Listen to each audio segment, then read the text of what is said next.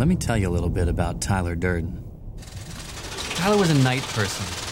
While the rest of us were sleeping, he worked. He had one part-time job as a projectionist. See, a movie doesn't come all on one big reel. It comes on a few. So someone has to be there to switch the projectors at the exact moment that one reel ends and the next one begins. If you look for it, you can see these little dots come into the upper right-hand corner of the screen. In the industry, we call them cigarette burns. That's the cue for a changeover. He flips the projectors, movie keeps right on going, and nobody in the audience has any idea. Why would anyone want this shit job? Because it affords him other interesting opportunities. Like splicing single frames of pornography into family films. So when the snooty cat and the courageous dog with the celebrity voices meet for the first time in reel 3, that's when you'll catch a flash of Tyler's contribution to the film.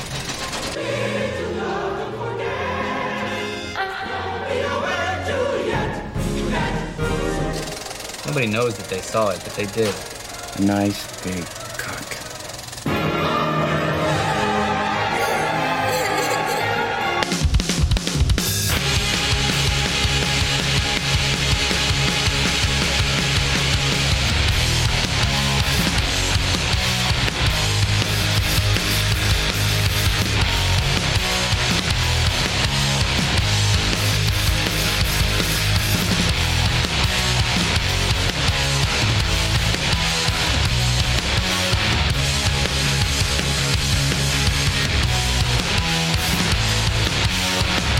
It's the LIFERS podcast with Scott Lucas, Gabe Rodriguez, and Ben Reiser.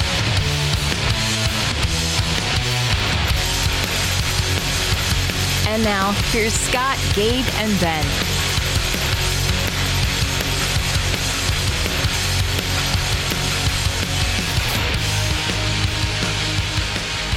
Gabe, Yes. you got a holder. You're holding. Is it sound better this week? Does my mic sound better to you two today? No, it sounds just as bad as it usually does. The mic is good. It's the stand that sucks. What can I do? The mic's not that good. We got that mic in the early days. We didn't know if we were going to do more than an episode or two of this. We might need to.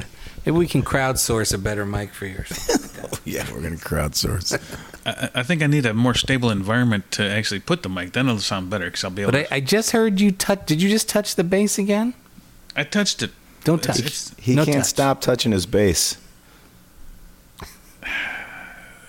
It's a flimsy stand, and the mic doesn't So's your bass. stand on its own. So So we're playing better at than- the... Go ahead. Go ahead. No, you go ahead. It's better than it was, but it's not perfect. All right. So we're getting ready to play the Taste of Chicago in Grant Park this Sunday on the Practicing? 10th. Practicing? Yeah, we're practicing. Yeah, of course. Of course we're practicing. We don't want to suck. Bringing out some stuff you haven't played in a while, I hear, maybe. Says No? who? I'm just saying it. And what do you mean you're Suggesting. just saying? You said you heard. It's just me saying I heard something. I'm being like Trump. People are saying. Please don't be like Trump. Don't talk to your bass. I don't have a Gabe, bass. Gabe, is there a local age song that you haven't heard for a while that you would love to hear if you were in Grant Park on Sunday? Well, the Grant Park is like it's a Never public mind show. the venue. What? No, but you don't want to ask a band to play a deep cut at a show like this. Why not? Is it a festival? It is Taste of Chicago in Grant Park this Sunday on the 10th. A lot of casual fans. Oh, yeah, maybe. Well, I mean, we're opening for drive-by truckers. Yeah. So, yeah. But, I mean, here's the thing. If they're casual fans, who gives a fuck anyway? They probably only know one song. What do you care? I don't know. You kind of have different set lists for different occasions, and this is one of those occasions where you're playing in front of people that may or may not have heard the band before. True. You're not So, wrong. To answer You make a Ben's great question, point. To answer Ben's question, what I would like to hear is something like this, something I haven't heard in a while. Yeah. I like to hear early B-sides or even earlier like stuff from the first record. Whoa. Getting crazy there, man. I heard you've been playing a lot of Strychnine lately. That's always been one of my Who favorites. said you were in charge? Hey, one of these days, I'm going to insist before I die that I get to make a set list. You've The never Gabe- in the history of Local H and all your years touring never made the set list. No. Scott, have I ever made a set Scott, that's what do you? list? I might Gabe have helped. doesn't know what it takes to make a good set list. Now, I mean, I don't mean that as a slight against Gabe, and I know it can be taken as a slight against Gabe, but Gabe doesn't understand which songs are tuned down, which songs are tuned up. I do. I know this stuff, but You I do? would, Okay, then fucking make the set list. No, You I'm make just- the set list I for can Taste of suggest- Chicago. I can suggest the songs you would play, and you pick the order. I don't care about the order. But The you do order know is that the most important, one of the most important parts of the set list. You don't care about the order. it's true. It's almost like programming a film festival. But we'll get into that later. All right, okay, we got 45 minutes, Gabe. Give me your list. Go. Now, you put me on a spot? Yes. Come on. No, because there's a set list I would like to suggest one day where you play 4 songs. Well, what do in you the think run. is the best opener? What's the best Local H opener? Buffalo Trace is one of my favorite openers. So you want us to play that? Well, I didn't say that, but I'm just saying it's one of their best openers because Buffalo Trace, I don't give two shits. I always love when you open with that because it's like, okay, the sound man can get dialed in and you can get dialed in and you guys can play it however you want it, long, short. You know, there's different lengths of that song. It's Isn't true. Did you know that, Scott? Well, it's true. There is a different way to open it, especially if it's an opener. You can start it the Pink Floyd way, which is fun. Yeah. All right, what's next? What's the second song? Oh, I don't know. After Buffalo Trace, I don't know. That's standard tuning, right? Yes. Okay. See, I know what I'm talking about. That. Look at that. So you're not gonna break it down to a different drop D. You'd keep it there. Got to You don't keep wanna- it. And you, You go got to bring it up a into, little like, bit. What do you got? Well, I don't know. Just put me on the spot here. I can't do the whole set list. I'd like to see you play a 45-minute set with 4 songs. Wow. We've done that before. Yeah. Recently? No. But have we? But we're not going to do that this time. I know. But one day, maybe. After Buffalo Trace, who knows?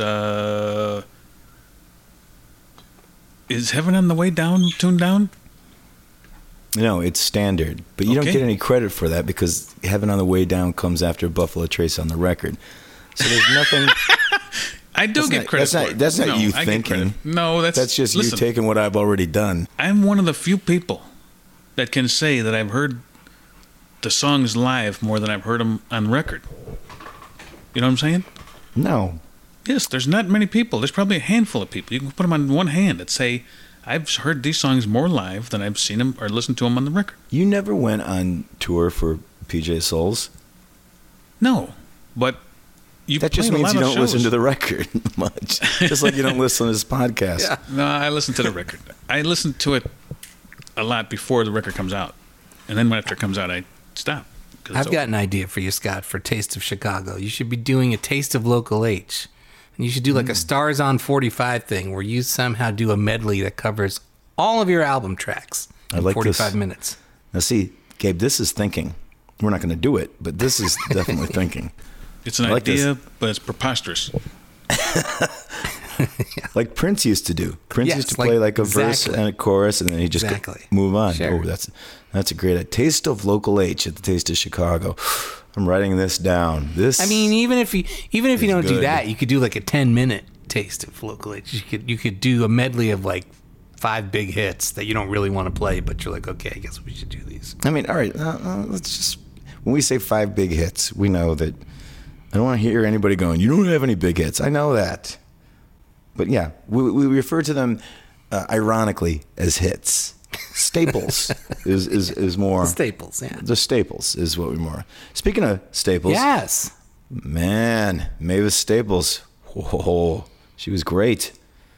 This past weekend at Hot Stove Cool Music at the Metro, It was a she success. was so nice. She was backstage. She was like, "All right, y'all, I'm gonna go on stage." You know, just like all smiles. So we all run up there to watch her play, and she just opens her mouth and just fucking history comes out of it. Just like, all right, now who's ready? I was like, whoa. I mean, it was heavy. It's cool. It was really cool. How was the whole thing? How was your whole? Was it 2 days worth of concerts or 1 day? Yeah, it's almost like 3 days of camp. You know, because like the first day we all get together and rehearse the songs, and then the second day we all get together and play a bunch of covers. And this year it was like some cover songs from The Police, REM, and the Replacements. And then the third day was the actual show. And so that was I don't know, maybe the most fun I've had on stage in a long time. Played a couple of Police songs with Juliana, and we played Hole in My Life and Hungry for You. Then we played a couple of ELO songs. Got a bunch of people on stage. Did Can't Get Out of My Head and Don't Bring Me Down, which is, it was fun. A lot of fun. It looked like you were having fun. I saw a couple clips of it on somebody posted a few clips. The funny part on the Don't Bring Me Down, I got to bring this up. When the breakdown comes and you got to start clapping. Yeah. I mean, that's pretty quick to take the guitar, stop playing, and then get to the clap. I mean, that's got to be Did you hear tough. my guitar just went... Somehow Juliana was able to make her guitar stop. Maybe she stepped on a pedal, but I just like started clapping and my guitar was going... It was pretty cool, though. I was digging it. Very cool. Yeah. One of the better ones. Yeah, man. You know, just being on stage with her and being on stage with her band, Ed, who we had on the Was show. he feeling better? Weeks ago. Did Ed recover from Ed's COVID? feeling fine. He's feeling great. And Chris, the drummer, the next day I took him out for a pizza bang bang. That was kind of a failure. But, you know, well, we were talking about the pizza and the New Haven thing. Right. And I feel like Ed never ventures out. So I took him to D'Agostino's to show him that, yes, we can do thin crust here. Right. And then the plan was to take him to Pequod's, you know, and then we'll do the pan pizza right.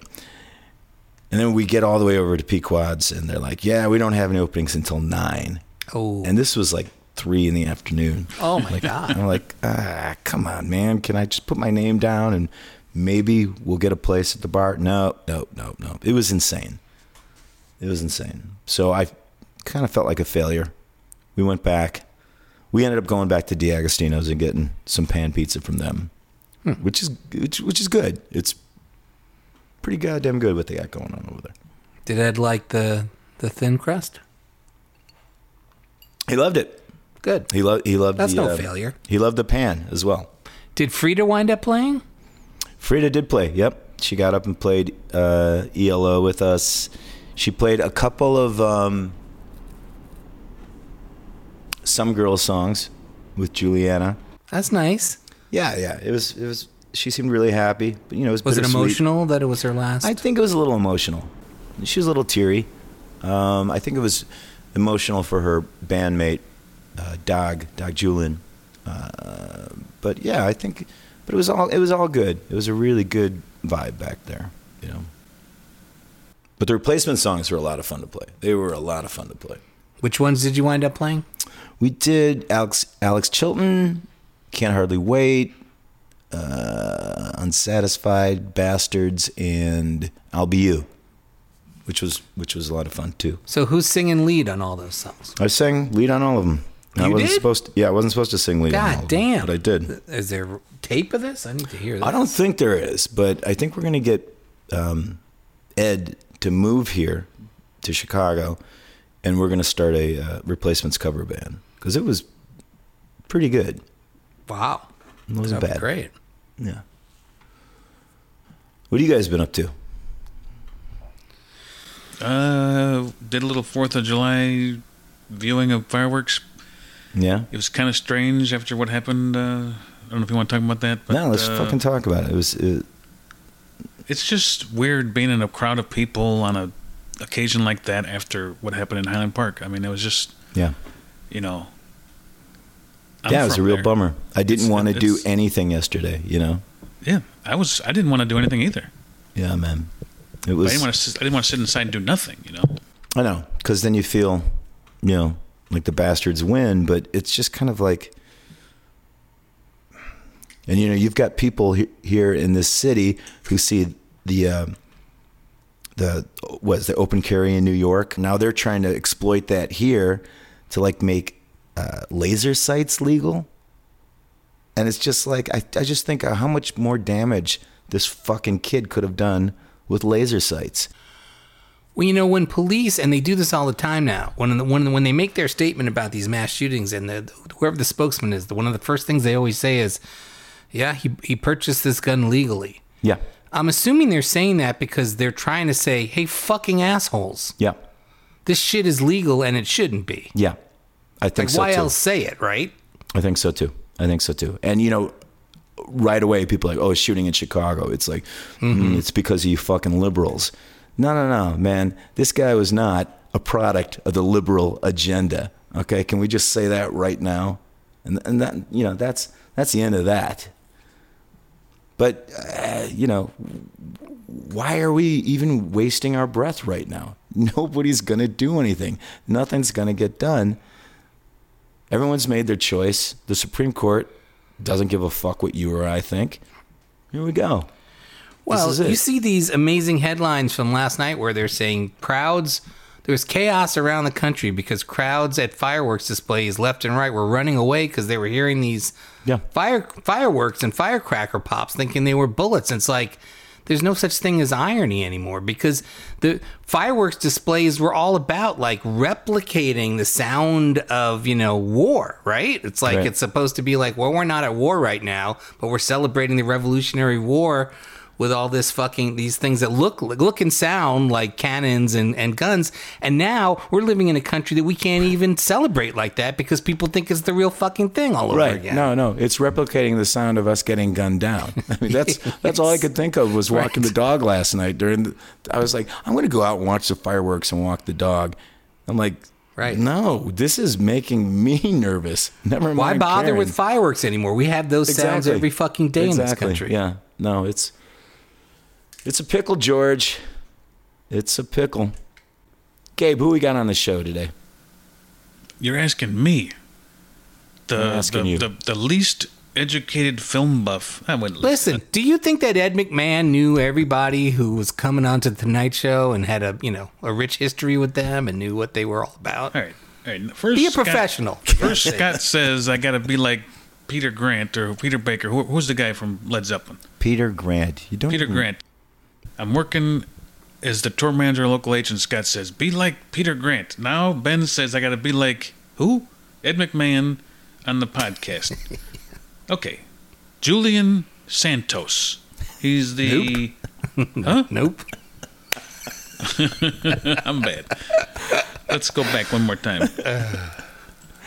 Go on. Julian Take Antos. two. Sorry. Oh, Julian he got it this Antos. time. Yeah. Who's the other guy? Julian Antos. He is the man at the Music Box. He is the man at the Music Box. Yes, he's the technical director over at Music Box. Go on. The man behind the curtain. That's right. Behind the curtain. Some Yeah. people think that they just press buttons, press play, and they go. Who are these people? He doesn't. He doesn't do that. He is the guy that keeps things moving, so you don't notice anything going on except the movie being planned correctly, right? He does. He does. And I mean, this is something that most people wouldn't even know. Gabe, when you would watch a movie, do you remember seeing that like little cigarette burn in the side, the upper right hand of the screen? Never noticed it. Never noticed it. And then that would be the signal. The Would cue. be one, the cue, and then Julian would go, okay, here it comes, and then there'd be the next one, and then he'd change reels, and you would never know it. But those of us in the know, we know what's coming, and then we go, all right, is he going to do it? Is he going to stick the landing?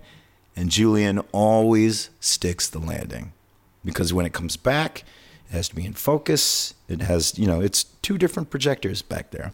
Now, when I was working at the Dunes, I had the what is known as a platter system. So we would put the movies together on the platter, and it would run through the projector. It was much easier than what Julian has to deal with. And with him doing the 70 millimeter film festival, doubled the difficulty level, right? Right, Ben? Yeah. You know, I was talking to Bob Murawski, whose credit I just saw on something. But he's the guy who edited Other Side of the Wind, the Orson Welles movie after, you know. Kramer's favorite movie. I was talking to Bob Murawski, and he was explaining to me not only projectionists have to worry about those reel changes, but that as an editor, or no, it wasn't even Bob Murawski, it was the guy who edited Terminator 2. But anyway, he said that editors would concentrate on when the reel changes would come and try to make sure that those reel changes didn't occur at a critical moment in the storytelling of whatever the film was. Or they because would a lot be of at times, a critical moment so that like you'd feel like a shift in what was happening, and you know there'd be an extra hard cut that the audience would just sort of feel it. Right. Yes. So, but they were always aware of when those reel changes would come and edit around those reel changes, whether, as you say, to heighten the effect of a cut or to try to make it so that if that reel change got fucked up, you weren't missing a critical line of dialogue. Right. And it's also better to, if you're going to change the scene, you know, you're going to go to a completely different scene. It's better to do that than have it be in the middle of the scene, for instance. Right. Gabe, any of this? Nothing? No, I'm following it. It's like when I used to make mixtapes. Yes. You don't want to have the end of the side be cut in the middle of a song. And I used to do that all the time for everybody. I would have a song get cut at the end. So what? Just give it to them anyway. And I would never hear the end of it. My brother Tom used to say, "Oh, you remember that tape you made for me with Dag Nasty? That song always gets cut at the end." I hate it. That's what you're talking about. And then he would always hear it that way. Like for years, there are certain movies that, you know, I still know where the real change is. And even when I watch them and you don't see the little, what are those things called? The little cigarette burns. They call them cigarette burns, yeah. I feel like there's a better, I don't know if I like cigarette burns. Their cue marks are... But you don't see this on Blu-ray or DVD or it depends streaming? on if they're using it from an old print. If there's an old print that's not digitally cleaned up, you can still see it. A cue mark, also known as a cue dot, a cue blip, a changeover cue, or simply a cue, is a visual indicator used with motion picture film prints. I guess cigarette burn is the best. Yeah. So Julian, you know, I'm a fan. This is a big episode for me. I'm kind of, you know, this is like Gabe meeting some fucking wrestler or something like that. Wrestler? No, I wasn't that big into wrestling. It'd be like me interviewing Rick Froberg. Mankind. What if he met Mankind? Who? Isn't that the name of some wrestler? Yeah, it's Mick Foley. Mick Foley. Mick Foley. Nick Foley? Mick Foley. Nick Foley regret. No, it'd be like me interviewing John Reese. If we ever had the chance to bring him on the show. Speedo. Dude, it's never gonna happen. Listen, it can happen, but he would be the hardest interview of all time because this dude doesn't know how to keep things. I asked him already. He said, harder than man. Froberg? He said, "Nah, man, Rick says you guys suck. I'm not coming on the show." I'm not getting within 10 feet of that Gabe Rodriguez guy. I think I held that together. Oh, is that what you think? Have you listened to it recently? I can't. I'm afraid. It'd be like listening to your early demos. Maybe not like that. Hey, everybody. It's Julian Antos. Julian, how you doing? I'm doing all right. How are you? Well, I'm doing great. I'm talking to you. Julian is the technical director over at the Music Box. He's one of the founders of the Chicago Film Society, and he's also my hero. Thanks for doing this, Julian. Thanks. I had no idea. What a compliment. I've been enjoying your work for ages. You just got done with the 70 millimeter film festival. How was it for you this year? It was great. It was a lot of work, as it always is, but this was technically one of our smoothest years yet. I've been involved in the festival for basically since I started working at the Music Box, and every year there's a few surprises that pop up from a technical standpoint, and this year there was almost nothing. Almost. So what was the almost though? I would say just a lot more prep work than usual, just because we hadn't done it since the pandemic. Usually we have about a year and a half in between festivals, and this time there was just a lot of prep work involved, getting the machines ready and making sure everything was in good shape and ready to go. So, I mean, are you working out of the same projectors, but just modified for 70, or is it? Yeah, they're the same as 35. We're running Century JJs, which are an American-made projector that was introduced in, I think, the mid-50s. It's a great projector. However, when they designed it, they really used all the guts of the 35 machines they made and just made everything a little wider. There's a more robust 70mm projector that's made in Germany that's like built like a tank, and the gears are way oversized, and it weighs like a literal ton. But ours are probably the most common of the 70mm projectors in use now, but they do take a little finessing to get everything just right. Right. So this festival started, what was it, 2011? Was that the first year? That sounds about right. I mean, did this all come out of slightly before my time? Okay. So, I mean, did this all come out of that screening of the Master, or I mean, what was the impetus? The Master was really the first time in a long time up to that point that there was actual interest in 70mm film. Prior to that, the last 70mm release was, I want to say, Titanic or something like that. It had been a very long time since a Hollywood movie was released that way, and ever since then the momentum has sort of kept going, and it's been really strong. When Hateful Eight came out, that was really crazy for us. It was line around the block, that sort of thing. And yeah, ever since then, the public interest in 70mm presentations has been really strong. Even for titles you wouldn't necessarily expect, like sort of, there's the blow up prints, films which were not shot on 70 but were released that way in the 90s and 80s. And people come out for that stuff in droves, so it's really exciting. Right. I mean, some of those blow-ups, like this year, that I thought looked really great I thought that blow-up of Flatliners looked pretty great. Yeah. That's just an awesome print. Yeah, but it had that really weird thing around the eyes that was red. What is that? We were wondering if that was like a weird lab thing or something to do with the way the film was processed. I haven't seen that film before, so I can't I don't have a reference point for it, right? But it was a little peculiar, and I don't know if it was an intentional processing thing or not. I can't believe it was intentional. There was something going on, but I'd never seen that before. Yeah, it was, at least it was for a movie that kind of fit, kind of like a weird.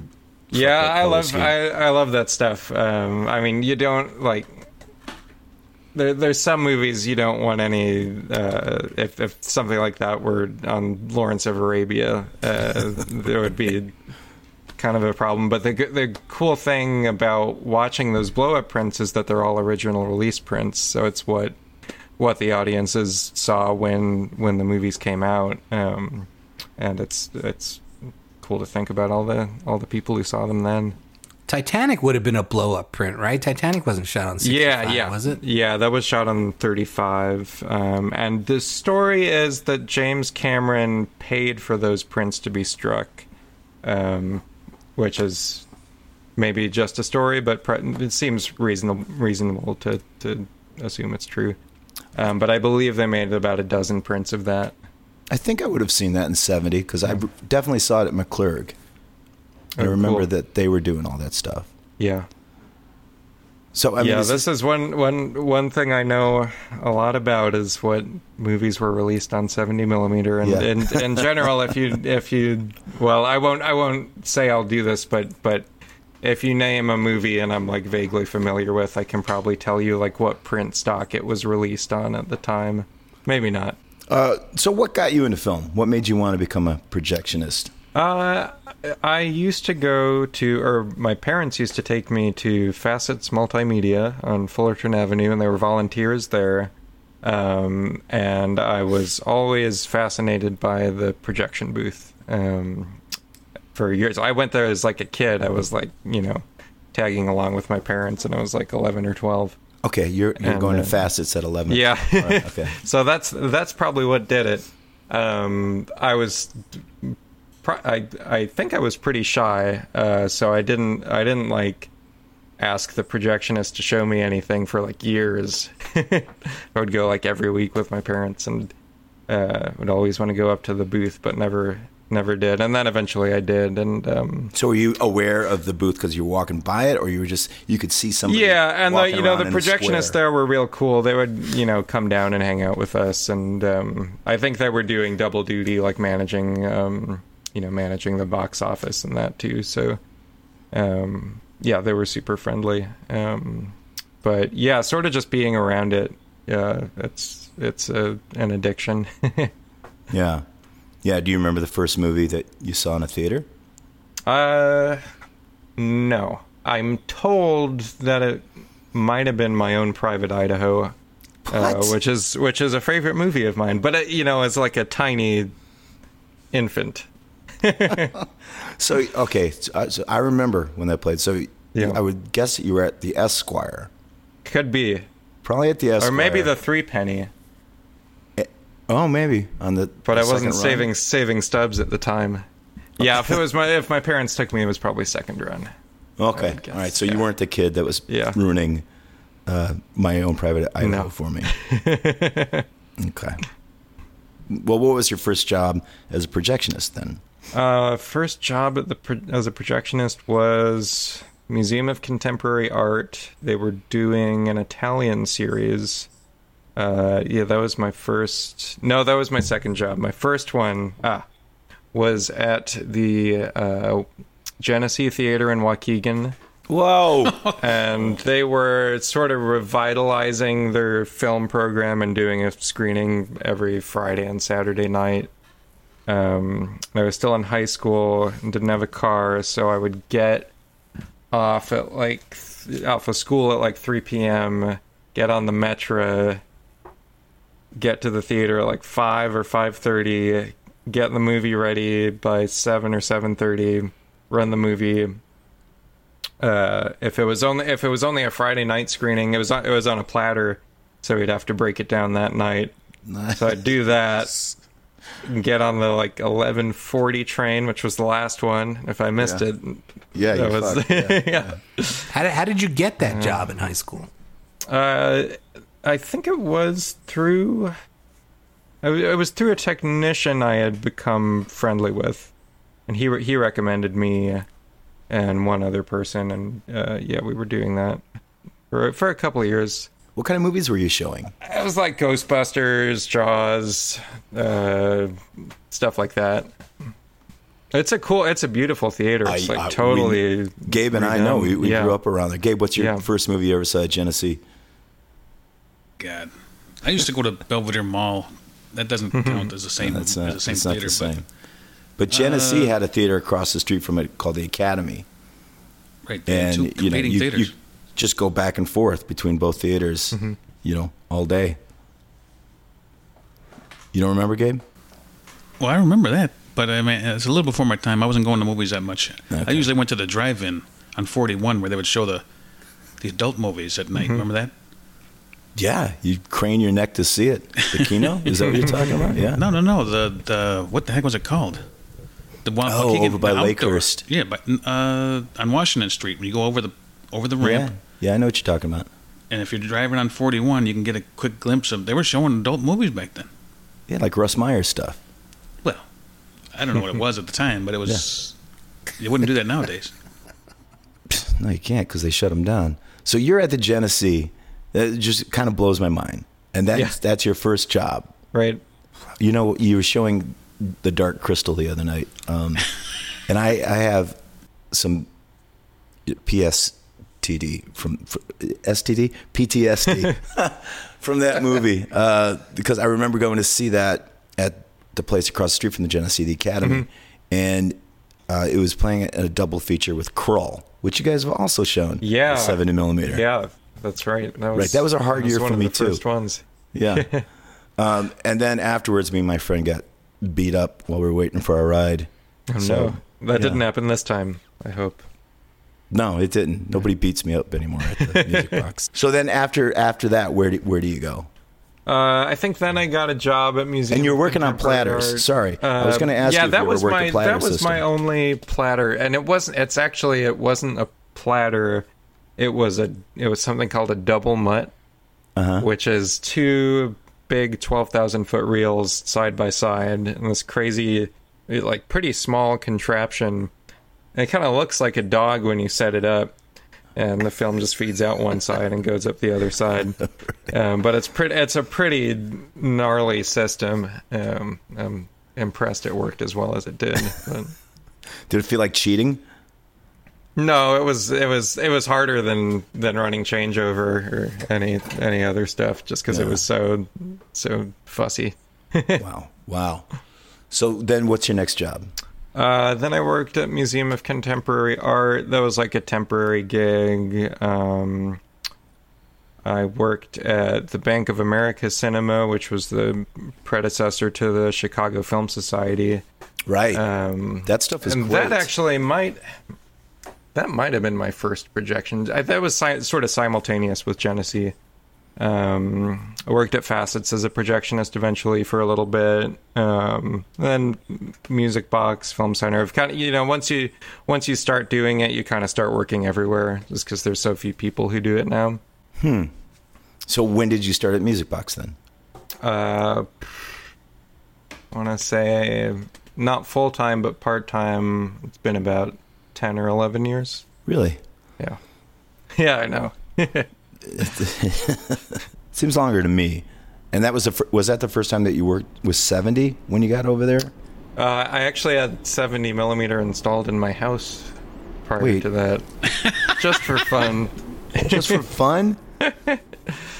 We never actually ran. We ran like a couple test loops and maybe a test reel, but it was the projector I had at home could do 35 and 70. So. All right. So are you in your house right now?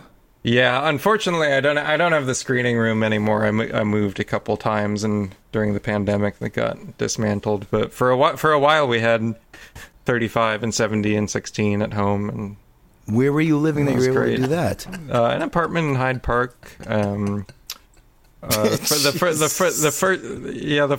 first apartment we lived below a frat, which was extremely annoying. Except that they didn't mind if we played the movies real loud, so that was great. And then we moved to a sort of fussier location and couldn't play the movies quite as loud.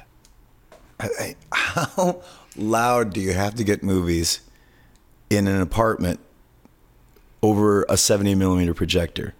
Well, at the second place we had a booth, so we didn't have to play it as loud. At the first place, the projector was in the room, and really you had to crank it to for people to be able to make everything out. But it was a good setup. Do you believe this, Ben? This is like living the dream.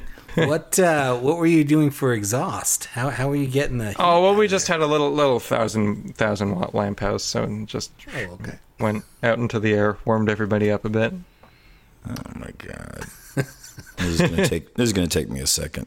So you built a booth in your second apartment. Yeah, well, the second apartment had a room that was very conveniently located next to the living room, and we knocked a hole through. And was it a bathroom? Did you sacrifice having a toilet? No, it was like an extra bedroom.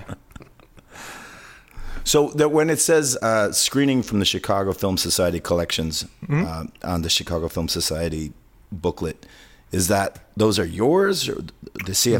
Those are the Film Societies now. I would say the Film Society collection started as my own, and as we kept existing in the world, more and more people would come to us and say, we have a pile of prints, or we have a pile of things that we don't even know what they are, and donate things.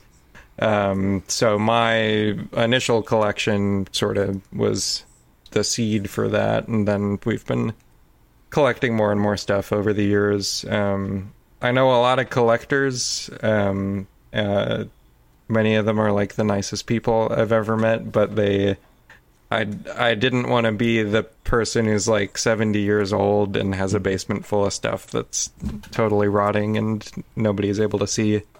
So being able to have an organization, albeit one that I founded, sort of be the caretaker for this stuff was really important. So, I mean, who's all in this network of film exhibitors and collectors? Well, on the collector's side, there's maybe a couple hundred in the U.S., maybe more than that, and worldwide, maybe another few hundred. It's pretty small. It's smaller than, posters or Blu-rays or comic books or things like that, but... Right, so what's the ins and outs of finding prints and programming a festival? Like, say, I don't know, say the Music Box of Horrors. Like who's... Or do you just put together a wish list or something? I mean, how does all that work? Yeah, so for that we have sort of a whole programming team that works together to find prints. A lot of the times, it's maybe the movie you want to show, but you don't know the rights holder, or you don't know who has the materials on it. A lot of times on more obscure stuff, the rights holder doesn't necessarily have a print. So there's like three different elements you need to work with. And when everything lines up and it's real easy, it can take like 10 minutes to book a film, no problem. Casablanca, no problem.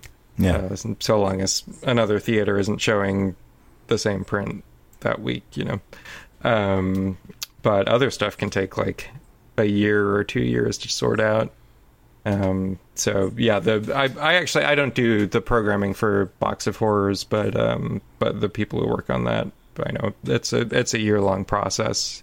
And right. Basically before the one for the current year has started, they're already talking about next year.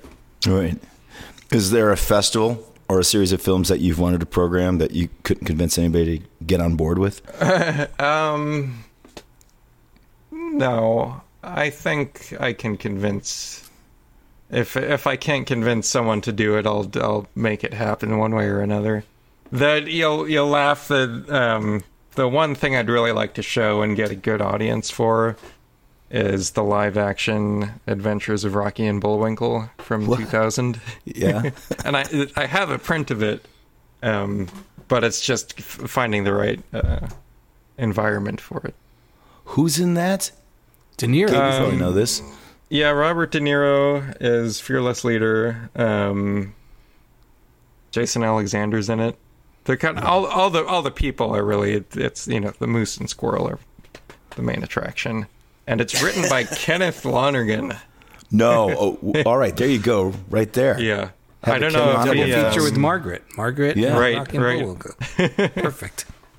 What's a movie tell us about a movie that you really wanted to show that you spent a year or more tracking down the materials for? Yeah. Oh, great question. Oh, I'm totally stumped now that I mentioned that.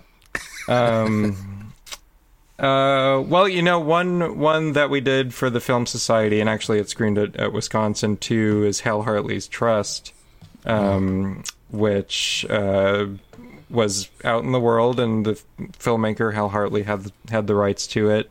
He actually has the rights to most of his films, which is pretty unusual for an independent filmmaker, especially of that era.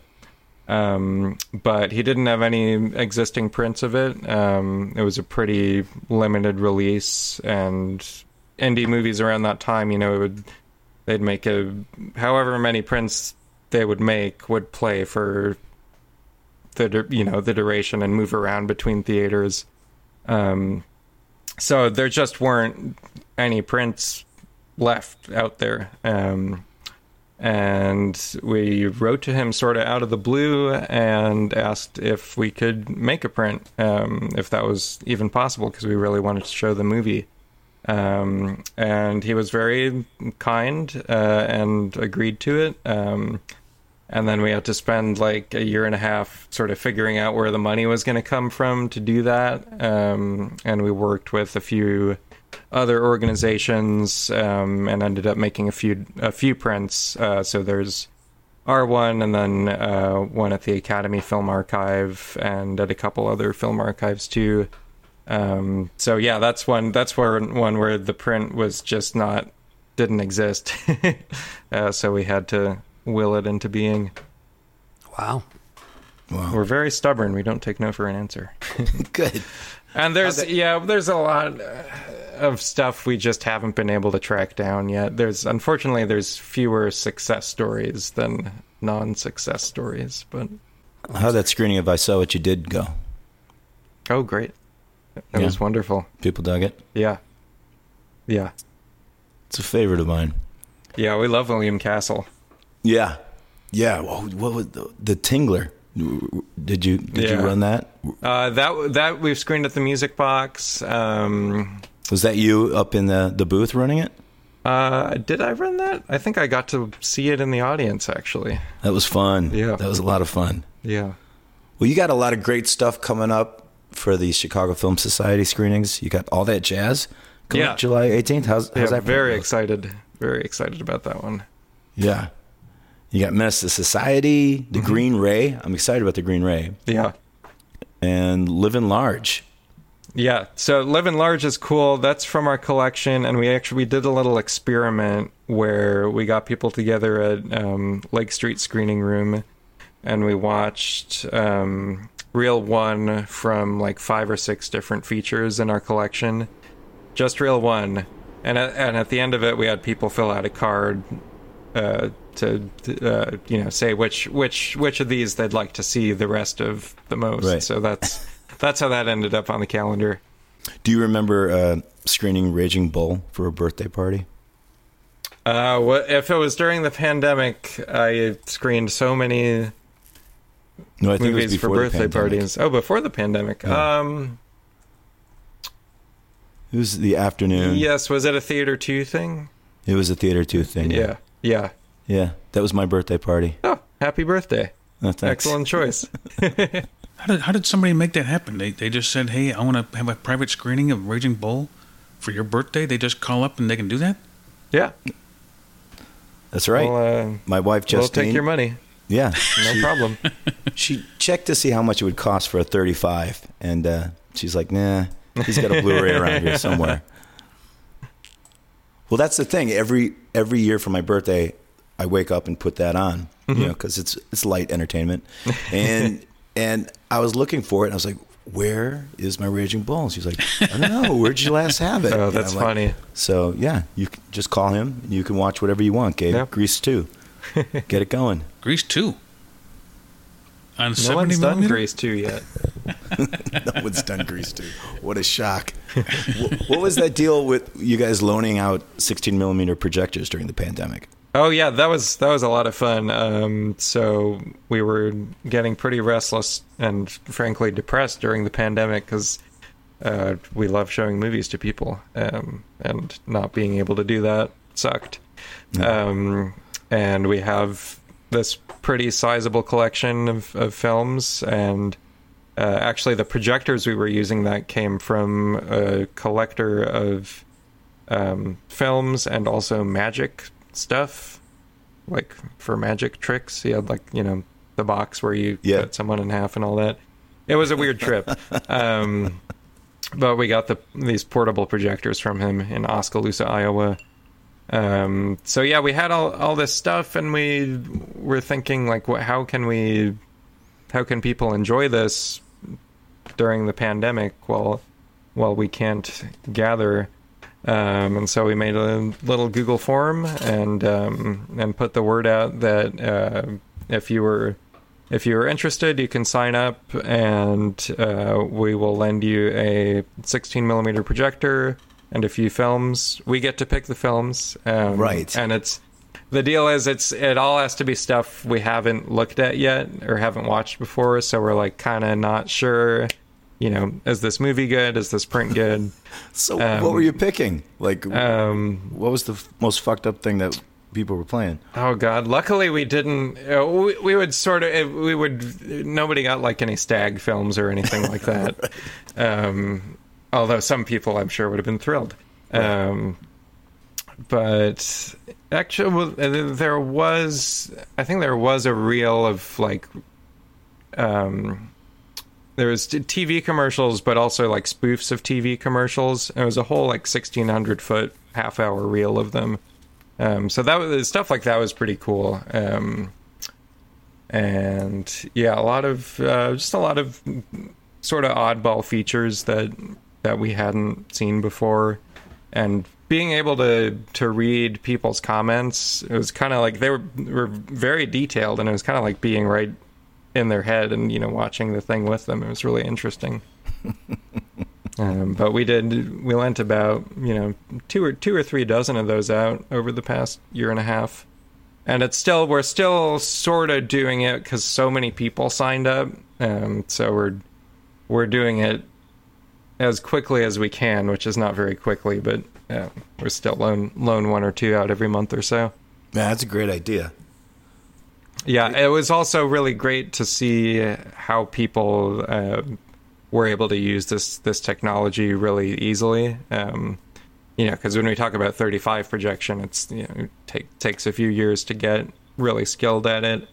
But these 16 millimeter projectors are really made for like classroom use and just so beautifully designed. You know, you can show someone how to use them, and if you just, you know, emphasize like don't turn anything too hard and be gentle, you know, people get it. Yeah. Right. I mean, famously, you guys have a print of 2001. Do you guys have any other prints over at the Music Box? There's some. We have a pretty sizable trailer collection. If you go to Box of Horrors, a lot of the trailers you see in between shows, actually, those are pulled from. But every year, it's about half Music Box collection, half Film Society collection. Uh-huh. Those take forever to put together. It's so much work. I got a Cape Fear trailer in case you want it. Oh, cool. That's good to know. Okay. I'll keep it in here. Which Cape Fear? Scorsese Cape Fear. Yeah. Oh, wow. On 35? Yeah. On 35, yeah. It's at the practice space. I'd love to see it one day. Yeah, bring it by. We'll run it for you. Okay. All right. Yeah. I will. So what's more fun to screen, 2001 or Lawrence of Arabia? This year, Lawrence of Arabia was more fun because I've seen 2001 so many times. I still love it. I still notice new things about it. But especially after the pandemic happened right in the middle of last 70 Fest. And so that was my worst memory of all that stuff was running 2001 and all this terrible stuff happening in the world. Really? But now that this festival is over and it went so well, I feel totally fine about it.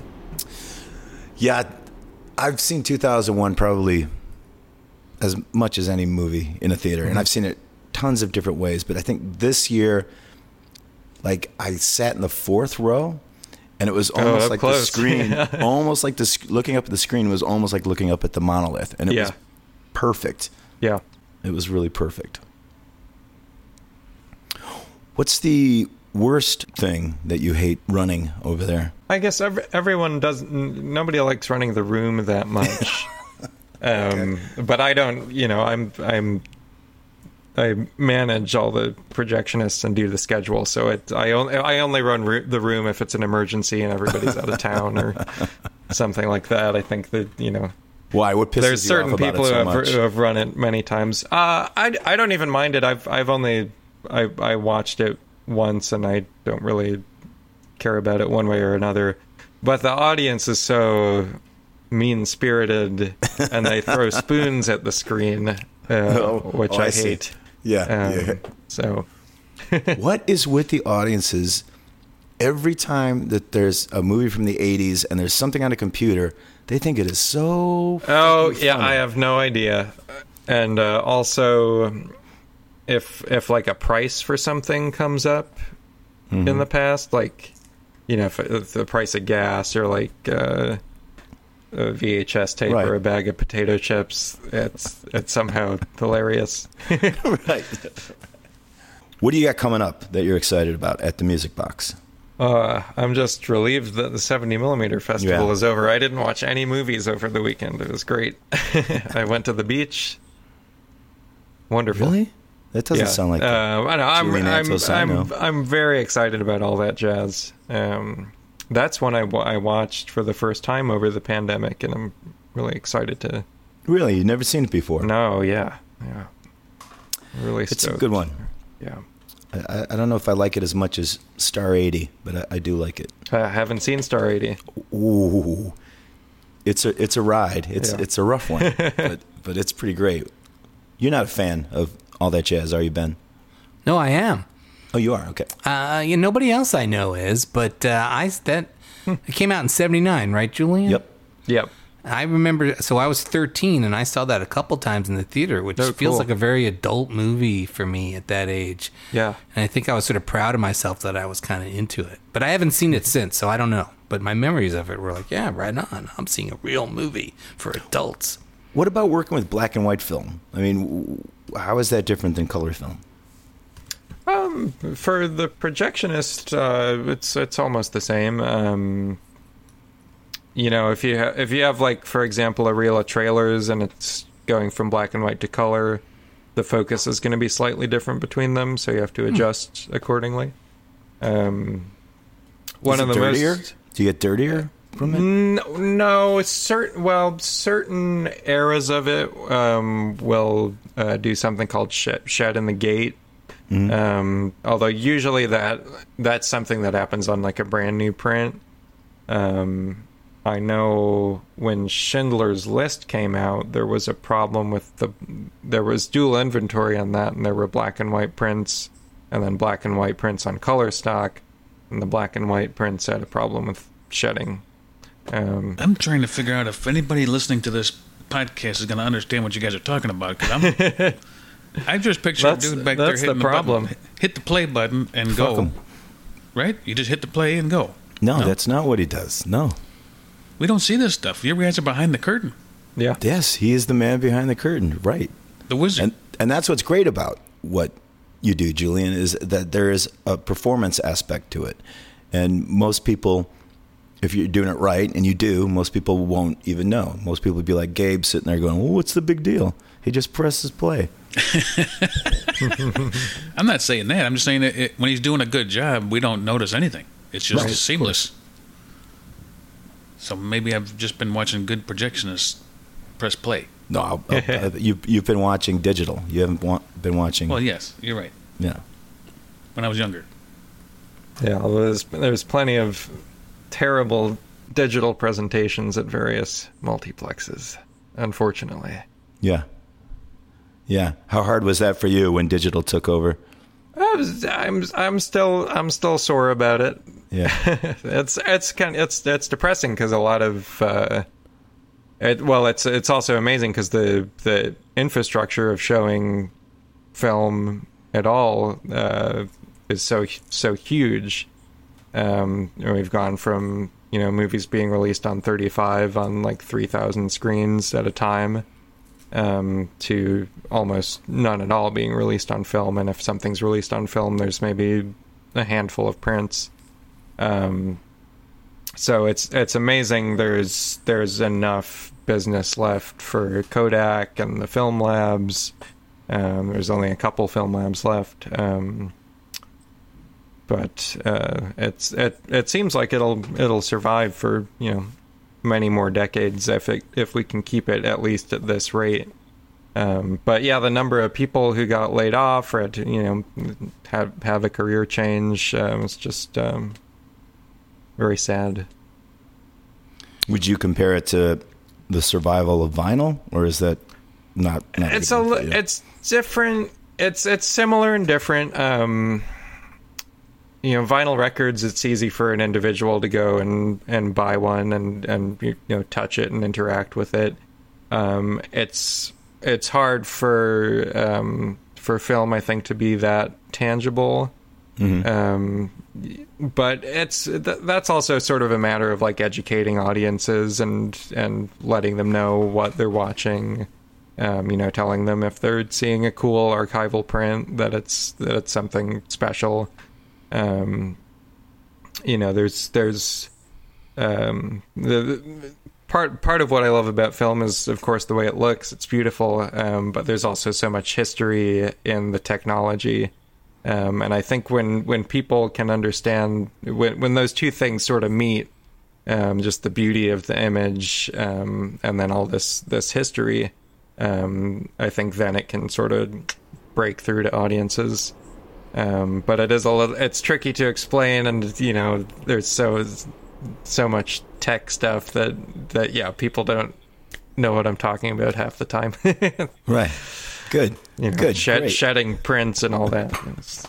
Well, it's fascinating to me, and I love it. And you know, I'm glad you could do this. Julian, I heard a rumor that you're working on something earthquake related. Can you talk about that? Ooh, like the movie Earthquake? Yeah. Yeah. How did you know? I haven't even begun to. It's only a shell so far, Yeah. but yeah, there was a screening in at the Somerville Theater, and I'm pals with the projectionist there, and they said the print from Universal is faded, but the sound is still very loud.